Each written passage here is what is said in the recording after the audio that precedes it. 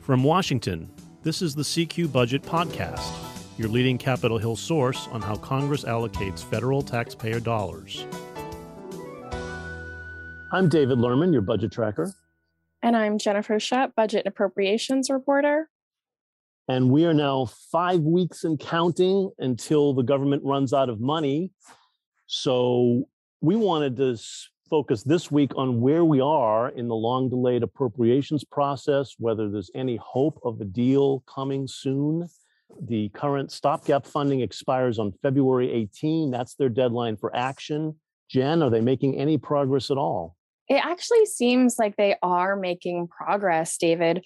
We've been sort of sitting around for months as it really seemed the appropriations process and negotiating total discretionary spending levels for the current fiscal year was on the back burner. But within really the last week, it sounds like congressional leaders and the top Republicans and Democrats on the Appropriations Committee have entered negotiations about trying to get some type of omnibus appropriations package through Congress and to President Biden's desk before that current February 18th deadline. I think one of the most important points to me this week is that it seems like Republicans and Democrats have stopped criticizing each other to reporters in the hallways of the Capitol. There's been a little bit of back and forth in hearings on the House side, but really when appropriators start to get quiet and make very general comments about negotiations, to me, that indicates that they have a green light for moving forward and they are going to attempt to get something done. Yeah, that's how I read it too. And the top four appropriators, the leaders of both House and Senate Appropriations Committees did sit down this week and actually talked with each other in a room.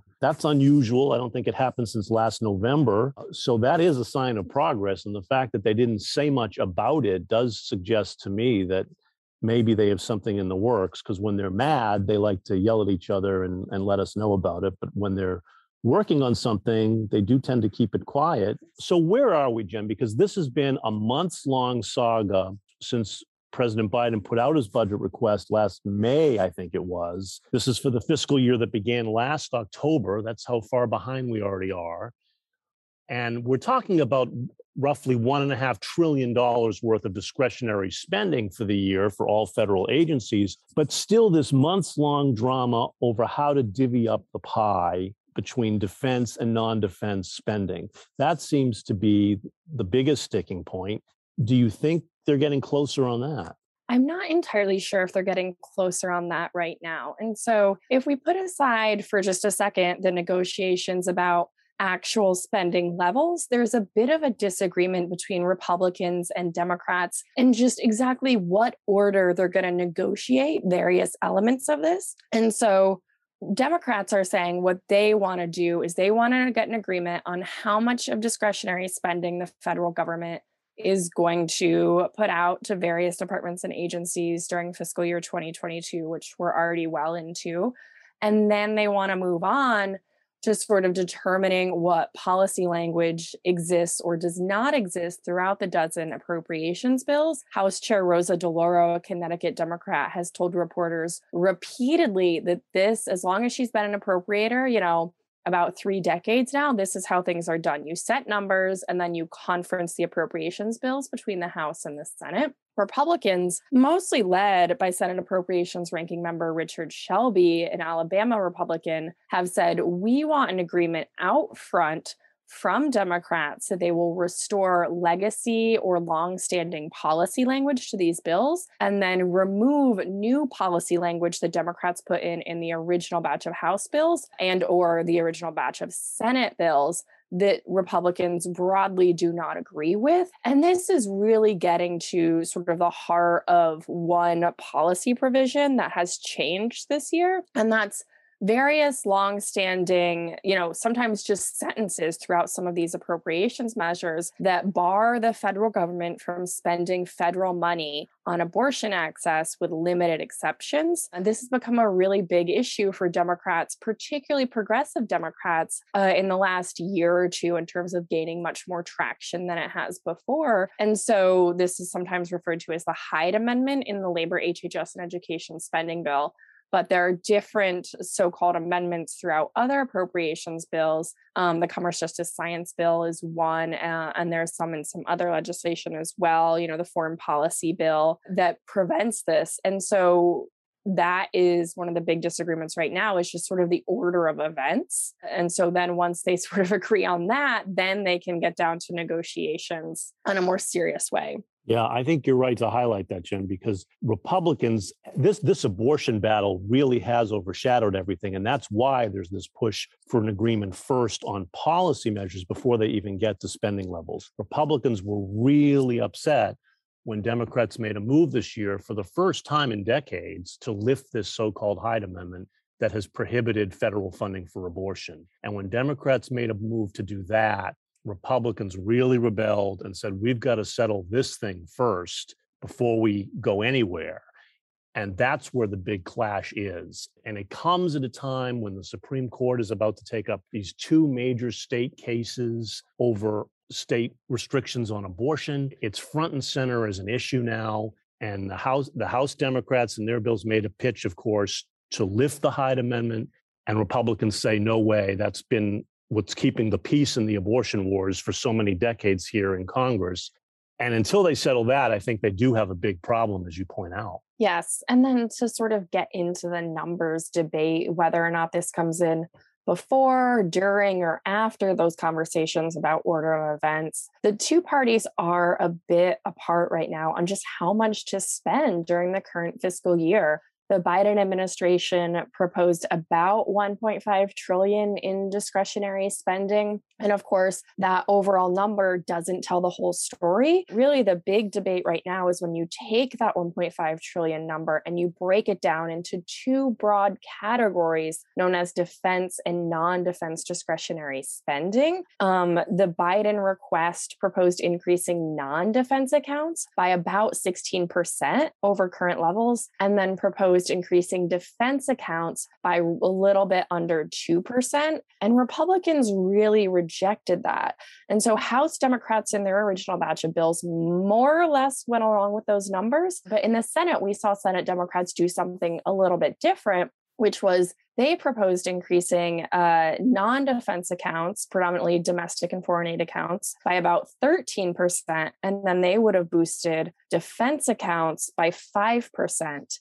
And Democrats are really saying that that 5% increase for defense discretionary spending in the current fiscal year has broad bipartisan support because, of course, that is the increase authorized in the annual defense policy bill. And so we heard after that defense policy bill was conferenced out and moving through Congress from Senate ranking member Richard Shelby that he wants more than that 5%. But we really haven't heard or seen a solid dollar number offer from either House Republicans, Senate Republicans, or both in terms of how much they want to spend. Really, the key point we've heard from Shelby is that Republicans want parity or equal increases between defense and non-defense accounts. And that has been the rub for months that they haven't been able to overcome, although, as you say, Democrats came a little closer to the Republican demand for parity because they've gone basically from a less than 2% defense increase to up to maybe 5% increase for defense. So there's some movement there on the Democratic side. But then they haven't wanted to come down much on non-defense, and Republicans want to come way down on non-defense. So there's tens of billions of dollars here floating around that the two parties are divided over, and that's going to take some hard bargaining. And there's no sign yet that they've reached anything on that, right? Right. And so I think the big compare and contrast here is taking a look at that early November meeting by the so-called four corners of the Appropriations Committee, and then thinking about what was said and the length of the meeting that was held Thursday. Staking out that meeting in early November, it lasted about 35 minutes. Democrats and Republicans emerged and spoke with reporters in the hallway and were both really frustrated with how that meeting went. Everyone seemed at a stalemate, and Shelby, after that meeting, was rather frank in terms of talking about a full year continuing resolution. And Democrats really rejected that proposal. And we have heard a little bit from Shelby since then that he and most Republicans do not want that full year CR. And so they do want to get some type of agreement here. And so this week's meeting was a lot different in terms of staking it out. Leahy and a House ranking member, Kay Granger, a Republican of Texas, made somewhat optimistic comments heading into the meeting. And then when everyone left the meeting, they were relatively tight-lipped about how the meeting went. There were not any gaggles where appropriators seemed frustrated with their counterparts in either chamber or either party. And really, they got very quiet. And I've been covering budget and appropes for nearly 6 years now. And that to me is sort of everyone getting down to business, as it were, and really starting to get into these negotiations. And so I think we're going to see that pick up in the next couple weeks. But really with that is sort of 5-week deadline until this current continuing resolution expires. They are on a pretty tight timetable to reach an agreement and to then conference out those appropriations bills and hold floor votes in the House and Senate. And so I think things are going to get going pretty quickly here in the next week or two. And complicating all of that, Jen, is the pandemic, of course. And we have heard some talk from lawmakers now that if this push for an omnibus spending package gains steam, that there could be an effort to attach still more pandemic aid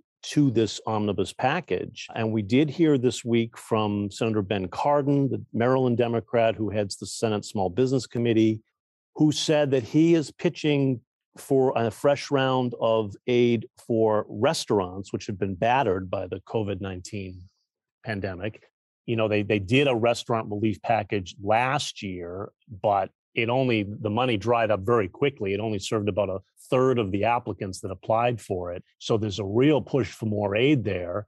Cardin said he would either do it as a standalone bill or as part of this mega package, whatever's moving down the track. He's open to getting it done any way he can. And he said that this would go beyond just restaurants. So that opens the door to other small businesses that need pandemic relief. And we heard from the hotel industry this week. They sent a letter to lawmakers saying, hey, don't forget about us. We're the only hospitality group that hasn't gotten any federal aid from the pandemic. And it's about time we get our share, was basically their message. They didn't put a figure on what they want, but obviously that could be tens of billions of dollars too. Who knows? So these are expensive propositions. Plus, there's a push for more money for live venues like theaters and for gyms, all of which have been suffering from the pandemic. And so the big question there is, are they going to try to attach to this spending deal all of this extra pandemic money, in addition to which we could see more healthcare funding where there's a shortage of COVID testing? They may try to provide more money for that. And so who knows? I mean, this could develop into yet another mega package where they combine pandemic relief with the omnibus or not. We don't know. It could be a separate package. But that certainly adds a whole other wrinkle to getting a deal done by February 18. Right. If they do decide to tie additional COVID-19 relief with the omnibus, I think that could be a little bit challenging on the current timeline. I think the one big thing to remember here, particularly when we are talking about additional COVID-19 relief, is that appropriations packages do need broad bipartisan support in both chambers in order to get through Congress. And so if you listen to what Republicans have been saying all week on this sort of speculation that there is going to be additional COVID-19 aid, they have been a little bit skeptical. And we've heard from some Senate Republicans who are in charge of various committees that have doled out aid throughout previous packages that they really want to know how much is left over, how much various departments and agencies have on hand, because it's unlikely that Republicans are going to go along with approving what would potentially be and likely be billions more in emergency spending, right? Spending that is not paid for, that is not offset. If various departments and agencies have, hundreds of millions or potentially even billions of dollars left, I think we're going to hear from Republicans that they want to see some of that unspent money moved around, as opposed to new emergency spending enacted.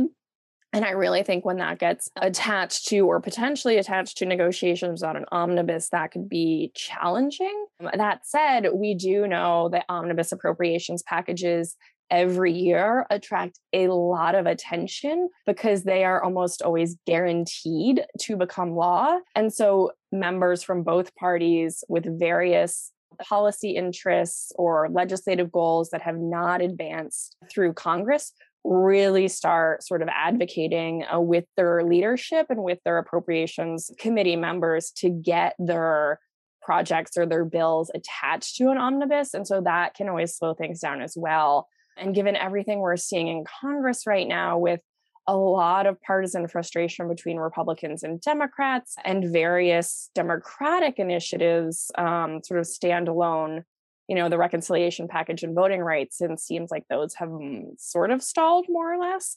And so I think given that climate, I think a lot of people are going to be looking to get things on the omnibus because it might be their last chance before the midterm elections in November. Right. And any new pandemic package would have to have bipartisan support. And Democrats know that, and they say they are trying to work across the aisle on that now, unlike the one last year. But it is going to be tough, and clearly Republicans won't want quite as much money as Democrats do. So there'll have to be compromises there, and we'll wait and see whether it gets attached to this omnibus or comes out as a separate package. A lot on their plate, only 5 weeks left to avoid a government shutdown and get the government funded in some way, or else they'll face passing yet another stopgap. But CQ will be watching it all for you as usual. That does it for us today. But before we go, I just wanted to take a minute to give a big thank you to my co-host of these many months, because the fabulous Jennifer Shutt is actually leaving us and leaving the CQ Roll Call family for a big and exciting new venture. So we're really sorry to see her go. Jen, can you tell us anything about what you'll be doing? Yeah, David. So I'm not leaving DC or Capitol Hill at all. I'm still going to be around, and I'll definitely still be tracking government spending and budgets. But I will be doing it as Washington's senior reporter for State's Newsroom. So that is where I am headed later this month. Very exciting. That's a nonprofit news site, right? Yes, it is. Great. That sounds very exciting, and we will look forward to seeing your work for them. We will certainly miss you here, and we'll miss you here on the CQ Budget Podcast for sure. I will have, I think, a rotating collection of co-hosts in coming weeks, all from the CQ Roll Call newsroom, with experts on budget and tax and other policy areas. So stay tuned for that. And we hope you'll keep listening. But thank you, Jen, for being with us for so long. And thank you all for listening. And I will see you next week.